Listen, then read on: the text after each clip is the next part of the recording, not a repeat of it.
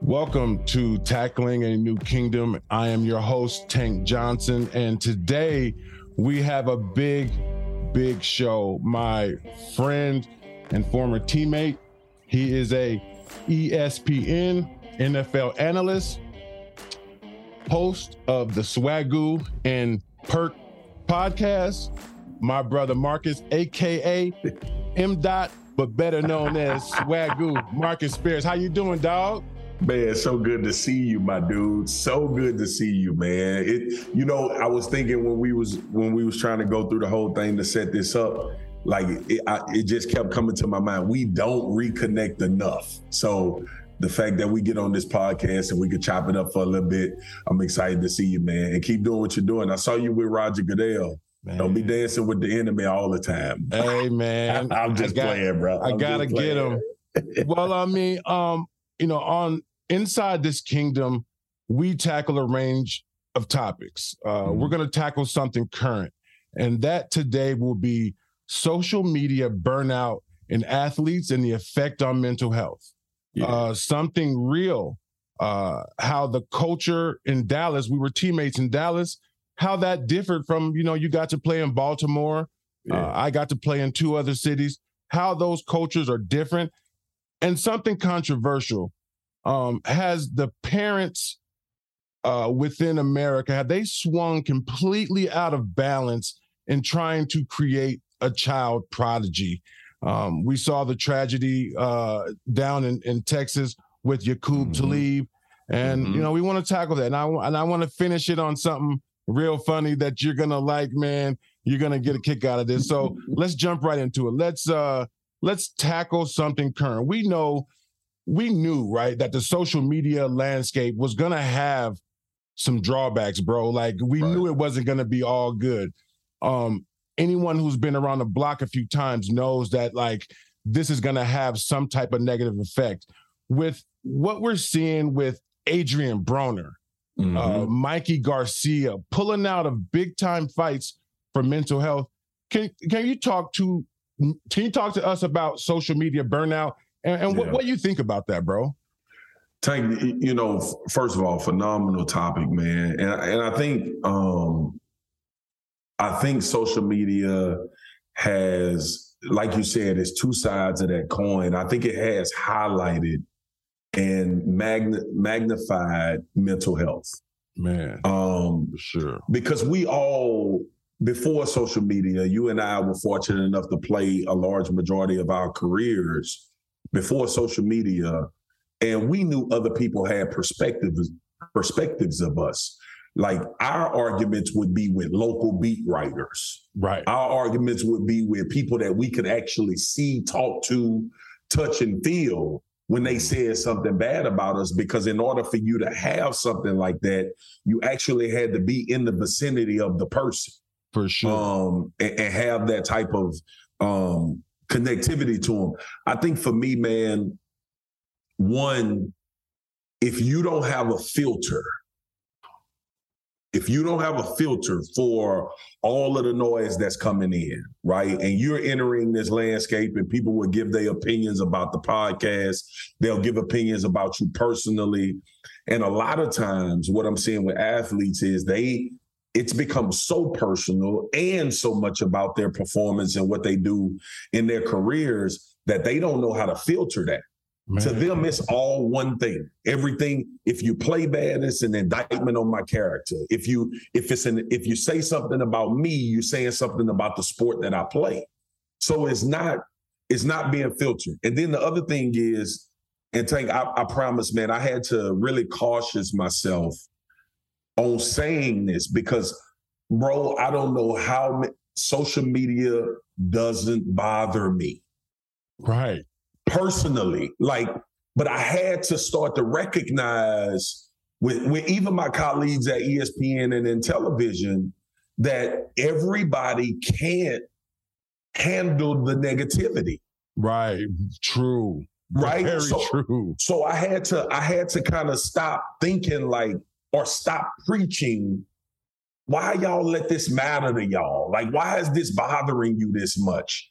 for me personally, bro, I just don't know how to accept and let somebody that I never knew existed on the face of this earth 5 seconds before I read their post affect me in my real life. I just, I have that disconnect, bro.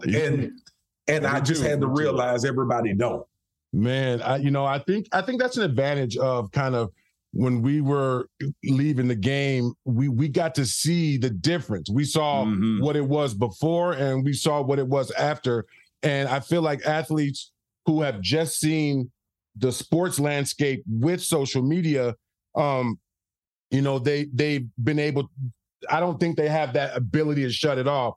And I know that, I'm a big boxing fan. I got my Muhammad Ali shirt on. I know you're a big fighting fan. And just looking at AB, like early in his career, I mean, this guy was a champion in 4 weight classes, right? And sometimes the antics that he did made us laugh. Sometimes it made us cringe. But at the end of the day, he was playing it all out on social media. And so now that the social media is not there with the adulation, it's not a safe place for him. Now you're seeing that those mental health problems. So I think with that, I mean, let me say this to your point. And I'm speaking to athletes. I'm speaking to people that's very engaged with social media. In the context for Adrien Broner, who you talked about, you got to be very careful at how much intel you give the world. I don't care if you're a superstar boxer and everybody know you and you fame from that. You're a superstar basketball player, superstar football player. You better be very careful because now it's called a footprint. Man. So a lot of what Adrien Broner was giving is fine when you on top. It's fine when you at the highest level. And for him, even though negativity was coming at that time, his foundation and the thing he could fall back on is I'm one of the best in the world. So that was his shield and his mechanism. Right. And now that mechanism doesn't exist anymore, now I'm looking in the mirror and I'm starting to identify all of my flaws outside of boxing. Wow. So I try to get that point across to a lot of young athletes, man. And you and I had a lot of conversations about this when we played together with the Cowboys. And the one thing you knew about me, football didn't define me. I was already talking about trying to get the hell out of there. The transition. So I think a lot of times, man, it's to your point, it's convoluted on the social media side with the guys that's in the league now of how they mesh personal and their careers together.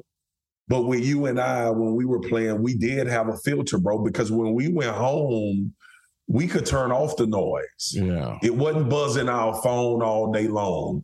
Our friends wasn't texting us about, man, you see what Marcus Beard said about you? You see what Tank Johnson, you see what Stephen A said about you? That like, it wasn't a constant, this 24/7 cycle of people trying to tell you who you are. Right. And the problem is with like now you got a lot of guys and a lot of women because Liz Cambridge, the basketball player, she just stepped away from the WNBA. Right. And a lot of that is because of just that, to your point, that non-filter, man. And then when you de-elevate and you no longer the superstar and you're not filtered by the praise being so loud that the negativity really can't get in and it reverses, then you start figuring out like, damn, this bothers me way more than I thought, but you no longer have that shield. Well, one of the things that I've always been interested in is like, at what point are we going to have enough information to speak on the first case study of that first generation, that first 10 years or what have you?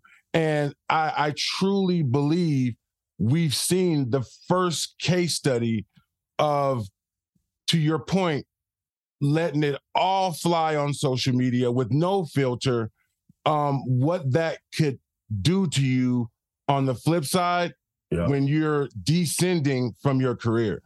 Yeah, man. And Tank, you know this, bro, because we played high-level football. You went to a Super Bowl.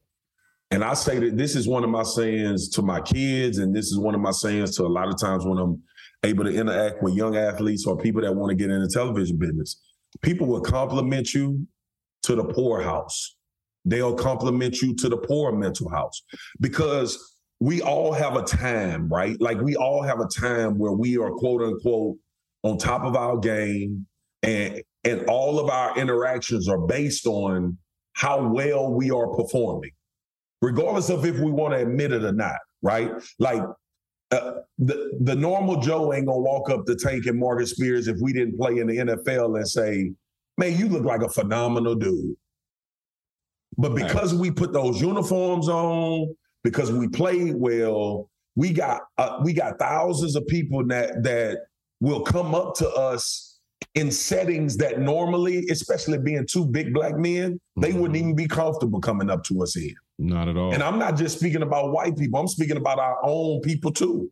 Like, it's a comfort level that comes along with the success, because everybody, if you're successful, other successful people are willing to impart wisdom and knowledge, right? True. The other thing about it is, people that aren't, quote unquote, considered successful or on the level you are in whatever your career is or how well notarized you are, they feel comfortable coming up to you because they know publicly you can't respond a number of ways. You're handcuffed a little bit. You're handcuffed, right? like Mike Tyson being on the airplane. Right. Right. He thought he couldn't get touched. He thought he couldn't get. So it's a comfort level. It's a different type of comfort, but it's a comfort level, to say the least. And when people start acknowledging you, speaking of Adrian Bronner or anybody in that situation, when they start acknowledging all of the quote unquote crazy things that we've seen you do, all of the outlandish things, all of the things that was accepted when you were that dude up here, and now they acknowledging you and saying, remember all that foolishness you used to do? Mm-hmm. And now you ain't on top no more and you're paying for it. So there is a fine line, man. We dealt with it in the NFL with Antonio Brown. Man, you catching touchdowns, you winning Super Bowls, you whatever. And here's another case study for you, Tank. Yeah, give me 5 years from now, and then let's have a conversation about Antonio Brown. Because right now the song is out and the NFL players are doing your dance, and you still are, you still operating off of your stardom and the things that you've done as a player. That spotlight. But at some point, that spotlight is removed, and the only thing people are going to start paying attention to is what they considered outlandish and crazy. Man. That is when you find out how they respond. Wow. I think that this is an opportunity for our young men and women to take a look at the data. This is real life, real time data on all of that social media adulation and running to social media. And I really hope it gives them an opportunity to learn. All right. That is tackling something current. Thank you, man. So now we're going to transition to something real. You and I, we both were teammates on the Cowboys. I was there for a cup of coffee. You had the bulk of your career there. Me coming from Chicago, and then you subsequently having the ability to go to Baltimore and seeing another football culture. When I got to Dallas, I felt like I had landed on Mars in terms of football culture. Can you tell me the difference in cultures that you just seen from being in another place? Yeah, man. It's funny you said that, because to me, the Dallas thing, for as normal as it got to me, it was still moments. Even the year we had, because the year you were there, us together, Hard Knocks. We had Hard Knocks. Yeah. Right. So it was even more polarized. And that was, we had Pac-Man, we had T.O. We had between you, Pac-Man, and T.O., y'all were three of the biggest personalities in the NFL. Not only because y'all had personalities, but because y'all had a lot of success.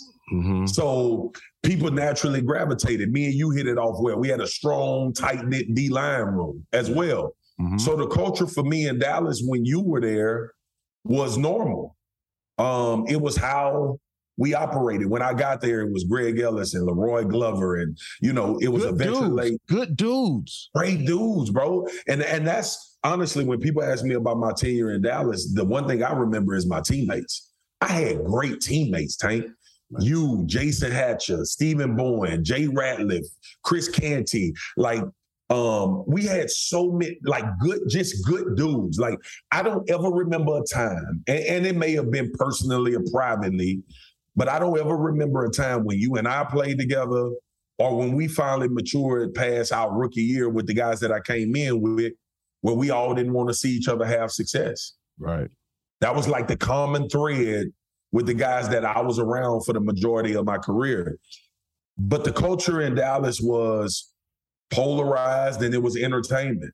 And I got to be honest, at times it felt like it was entertainment first and football was just something that was in there. Right. Mixed in. You know what I mean? Yeah. Mixed in with what we were actually there for, And Jerry is obviously a big polarizing. No owners do interviews after every game like him. Right. No owners are more involved in the day-to-day because he is the general manager as well. So it's a completely different dynamic, right, in Dallas. Right. And then when I got to Baltimore, I saw Steve Bisciotti like twice.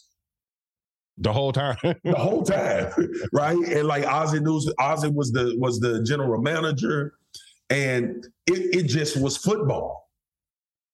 And I was up there with Terrell Suggs, and I played with some really good players. They drafted Brandon Williams. Me and Chris Canty actually signed that same year. He came from New York. I came from Dallas. Right. And I was like, bro, if I would have did this for 8 years, I wonder what the outcome would have been. As opposed to doing Dallas. What I will say, Tank, in closing, when you come to Dallas as a young player, you have to be lucky to have veterans to get you ready for being what a Dallas Cowboy is. That's a big point. And if you manage it right, it'll carry you for a lifetime. Mm-hmm. Make no mistake about it, bro. Yeah. That star on my helmet elevated me at ESPN. Make no mistake about it. Wow.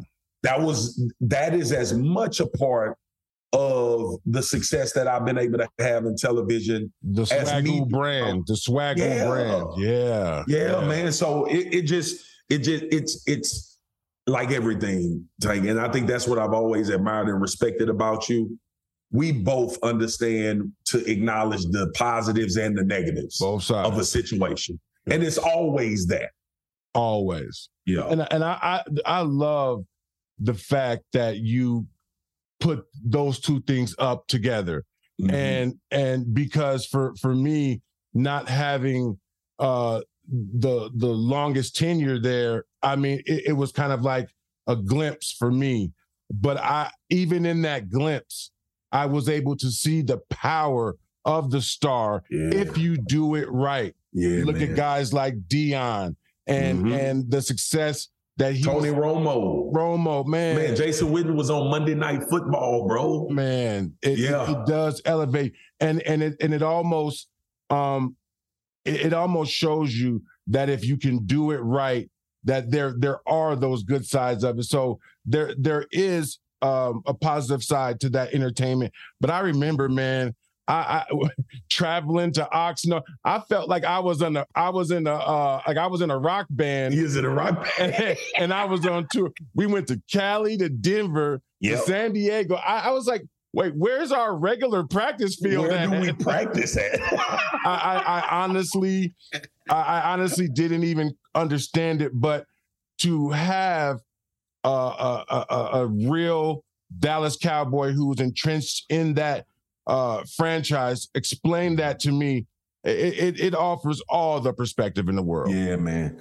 Yeah, because it can be, I have to acknowledge, it can be tough to, especially with me and DeMarcus Ware was drafted the same year. It can be tough as a rookie, bro. Ooh. You coming into a lot of money. Everywhere you go, everybody knows you. And it's kind of like we had success and loves you. And we had success in college. And I went to LSU, which was big time, but that was big time Louisiana. Right? Like when you get to Dallas, it's the whole world, bro. Like you can remember this. We used to have presidents, governors. The first time I ever seen Jay-Z and LeBron up close was in Green Bay. In Green Bay. Yeah, bro. So it just was, it's a whole different animal, man. And if you don't have some people there to kind of like, hey, these are the things you're gonna see. This is the type of stuff that's gonna happen. It could have you think, like you said, it could have you thinking you the lead singer in a rock band, and then come to find out you can't sing that well.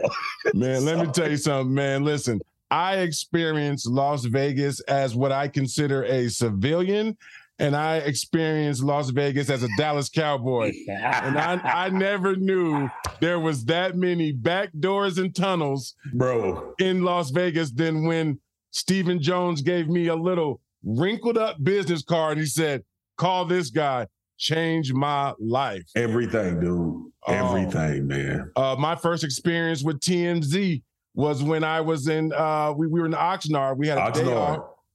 Dude jumped out the bush. And you know me, I'm from around the way. So when he jumped out, I squared up on him. He said, Tank, I remember. What do you think about Tony Romo and Jessica Simpson? I said, man, get on the hell out. Get on, man. Hey, even think about that, Tank. At the time, Tony Romo was dating Jessica Simpson and Miles Austin was dating Kim Kardashian. And she came to the sideline at the Hall of Fame game. Came to the sideline Hall of Fame game. Dallas Cowboys, because Kim Kardashian wouldn't have looked twice at Miles if he didn't play for the Dallas Cowboys. That star. Wouldn't have looked twice at him. Not at all, man. So, but no, thank you for giving me that insight and that perspective of a tenured person in the Stars. So that is tackling something real. And now we're going to switch to tackling something controversial because I truly believe that difficult conversation leads to better perspective, right? And right now, we have a situation in Texas where a former NFL All-Pro, Aqib Talib's brother, Yaqub Talib, is accused of shooting and ultimately killing this gentleman, Michael Hickman. Yep. And they were at a 6-year-old practice game. So when I see that, I wonder if as a country, as a community, are we putting too much pressure on our children to become the next, not even LeBron, but Bronny James? Because for me and your generation, it was, I'm going to take care of my mama after high school, college. I go to the pros and I could take care of my mom. Yeah. Now you can take care of your mama in high school. Yeah. In high school. So is that alone putting too much pressure and turning these sidelines and these stands into ultimately violent places? Yeah, Tank. Listen, man, bro, so disheartening, first of all. And I was going to post on social media after I found out about it. And I was going to make it about Black men. Man. And being the example that we need to be. But I didn't, and that's where professionally, social media wise, I'm always cautious because I didn't want the conversation to steer away from what had actually happened. Right. And I knew that if I went on that rant, which it was in my heart and my spirit, man. But I knew if I posted that, it would be taken away. Yeah, exactly. And we get 7 other avenues would have came off that. Here's what I'll say, man, and you hit the nail on the head. I was having a conversation. I was going a few years ago. I was going to speak to South Carolina men's basketball team. They were in the middle of a run, like going to the Final Four, and Frank Martin was their head coach. And Frank Martin pulled me to the side before I was about to talk to the team, and he told me something, man, that really sticks with me until this day. And Tank, it was as simple as this. He said, kids haven't changed, parents have. So true. So he said, when I go into homes to recruit, the parents ask me for what I'm going to give them first, not the kids, right? So a lot of it, man, just boils down to this sense of, again, social media, right? And the access to LeBron James. See, when we saw our stars, it was happenstance, or we was going to a game. You know what I'm saying? Yes. Like we didn't have this every 5 seconds we can pick up and go to LeBron James social media, or we can go to Cristiano Ronaldo social media, or Messi, or Serena Williams. And, we look at their life, we look at their houses, we look at the things that they able to do. And in a lot of these parents' minds, and I wholeheartedly believe that they want the best for their kids, but it's a lot of selfishness involved in that. Entitlement, right? Like, if he makes it, this is what's going to happen for me. Or if she makes it, this is what's going to happen for me. And the dynamic is crazy, and I'm glad you brought it up. Dog, my daughter is the number 2 ranked sophomore volleyball player in the country. Wow. That comes with some things, right? She's recognized at all of these tournaments. She hasn't posted. When she walks in the gym, everybody looks at her. Everybody turns and knows, right? So I'm thankful that my wife and I experienced professional success, and we kind of can navigate and help her understand, the psychological part of it, right?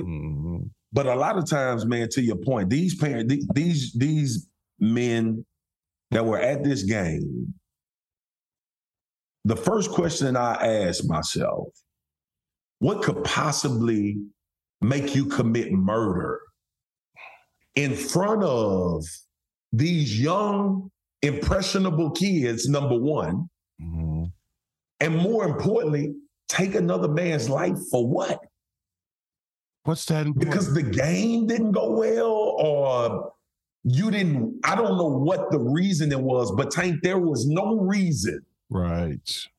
If it outside of another man trying to take your life is the only time I think you take a man's life. That's it. Protecting yourself. That's it. I just have there is nothing in my mind, bro. Because here's what I know.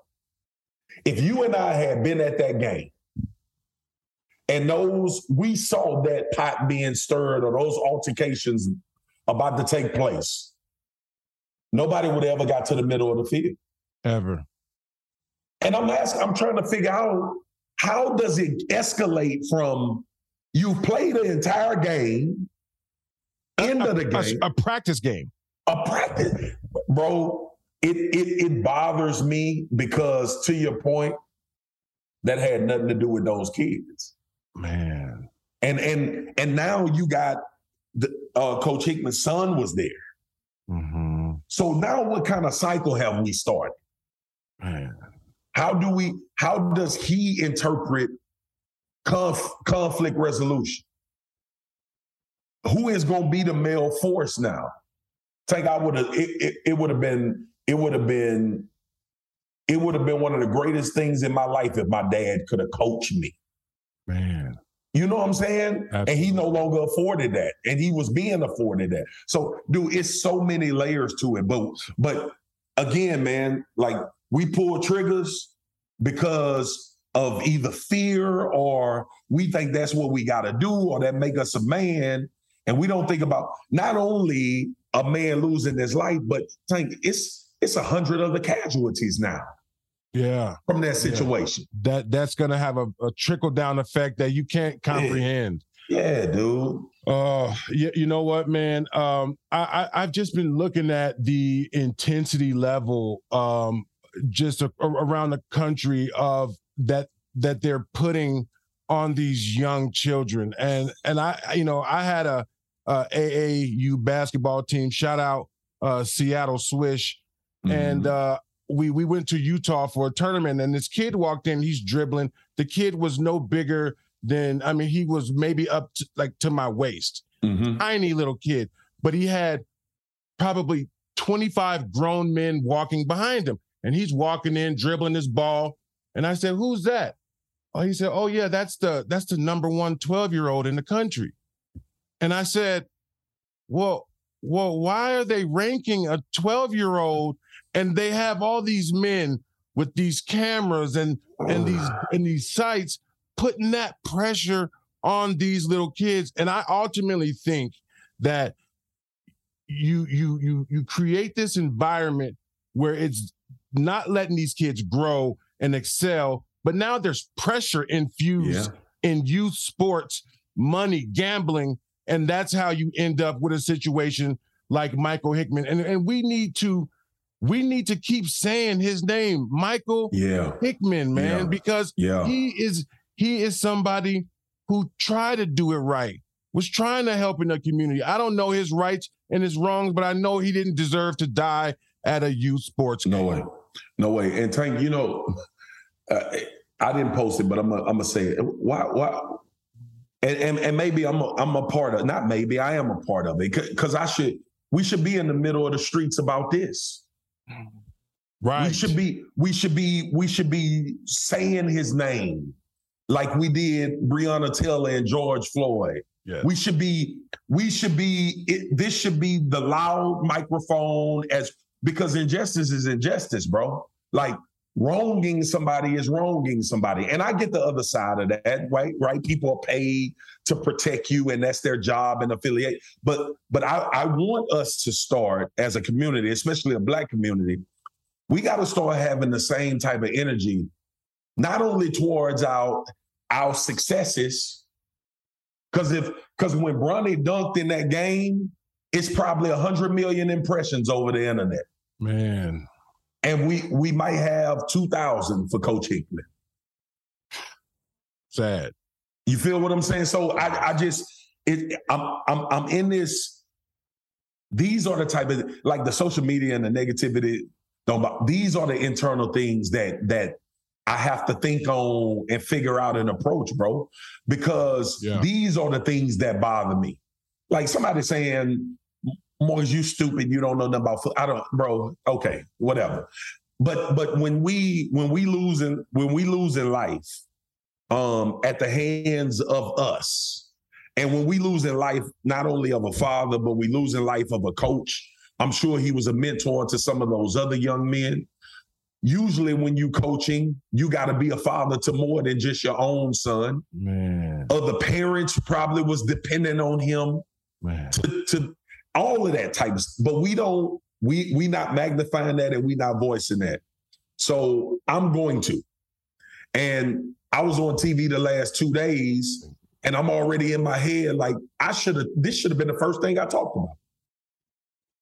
But so the day-to-day has to stop getting in the way of us in our community showing the transgressions, but also showing the positivity. Man. And being loud about it. Accountability. Yes, man. Accountability. Yes, bro.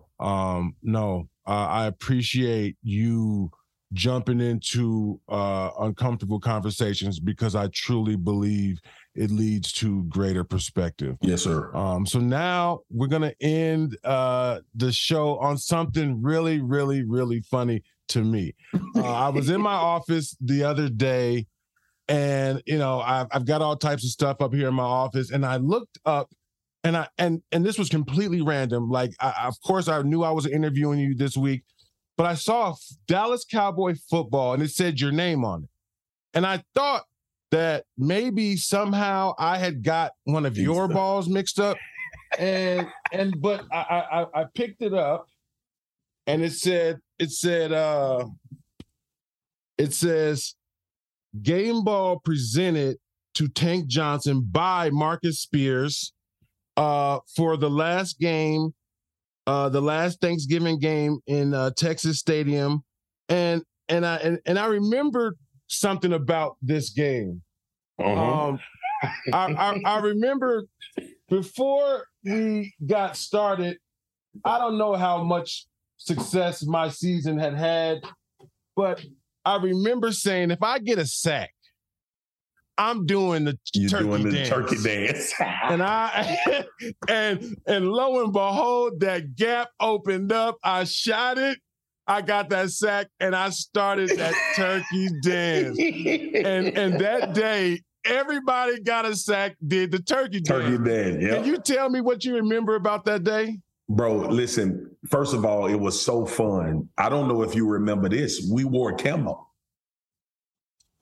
You don't remember that? Oh, we did. We wore camo. And you know, I'm a big fisherman and hunter. I hunt and fish. Yes. You know that.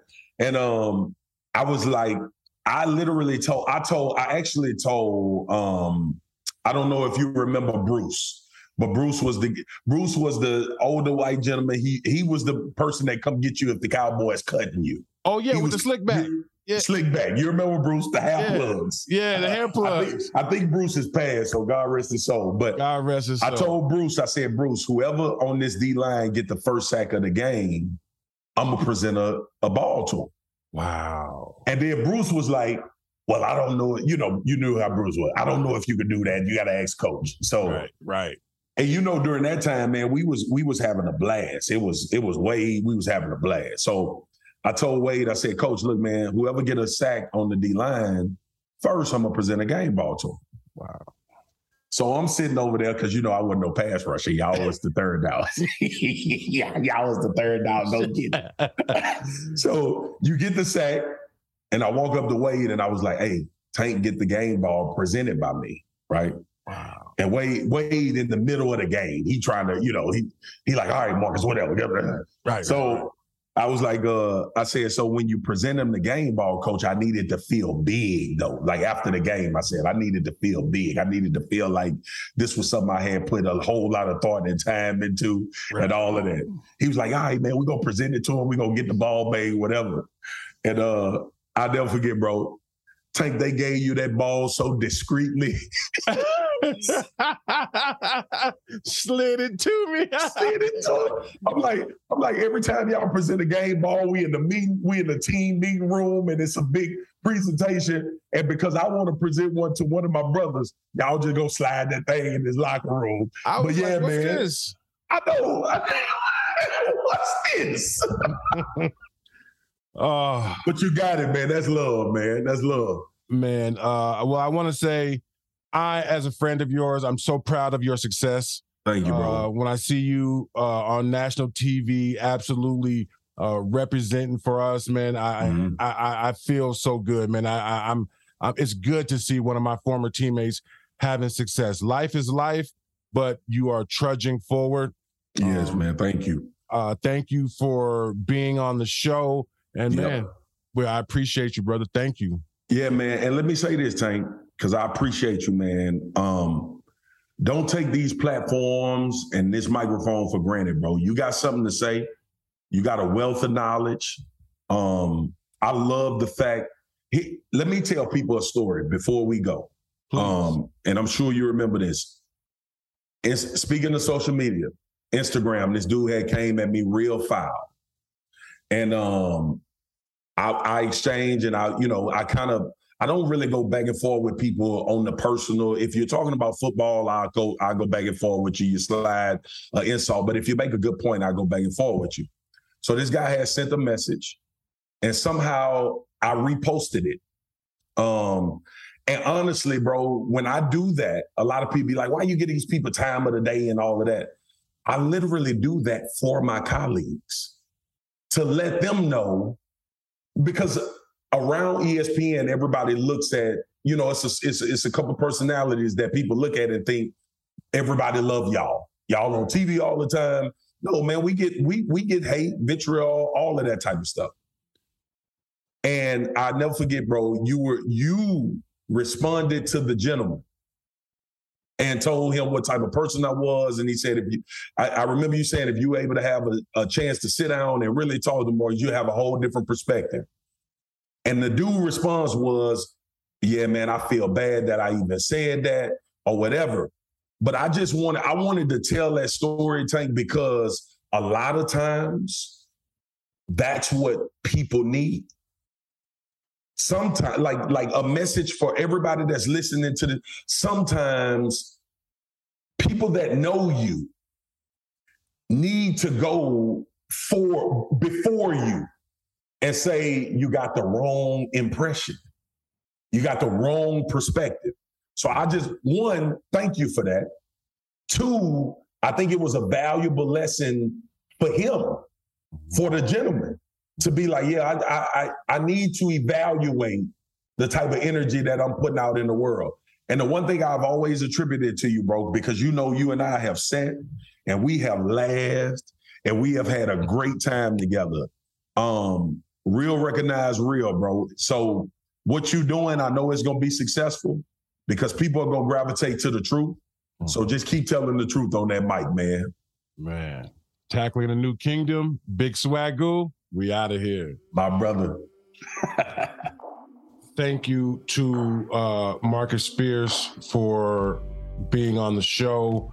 I want to remind you all to like, comment, subscribe, and tell a friend that Tackling a New Kingdom is the new podcast to watch, whether it's Apple, Spotify. We're growing the community now. We say thank you. And once again, we appreciate the Big Swagoo for checking in to Tackling a New Kingdom. All right, y'all. Peace.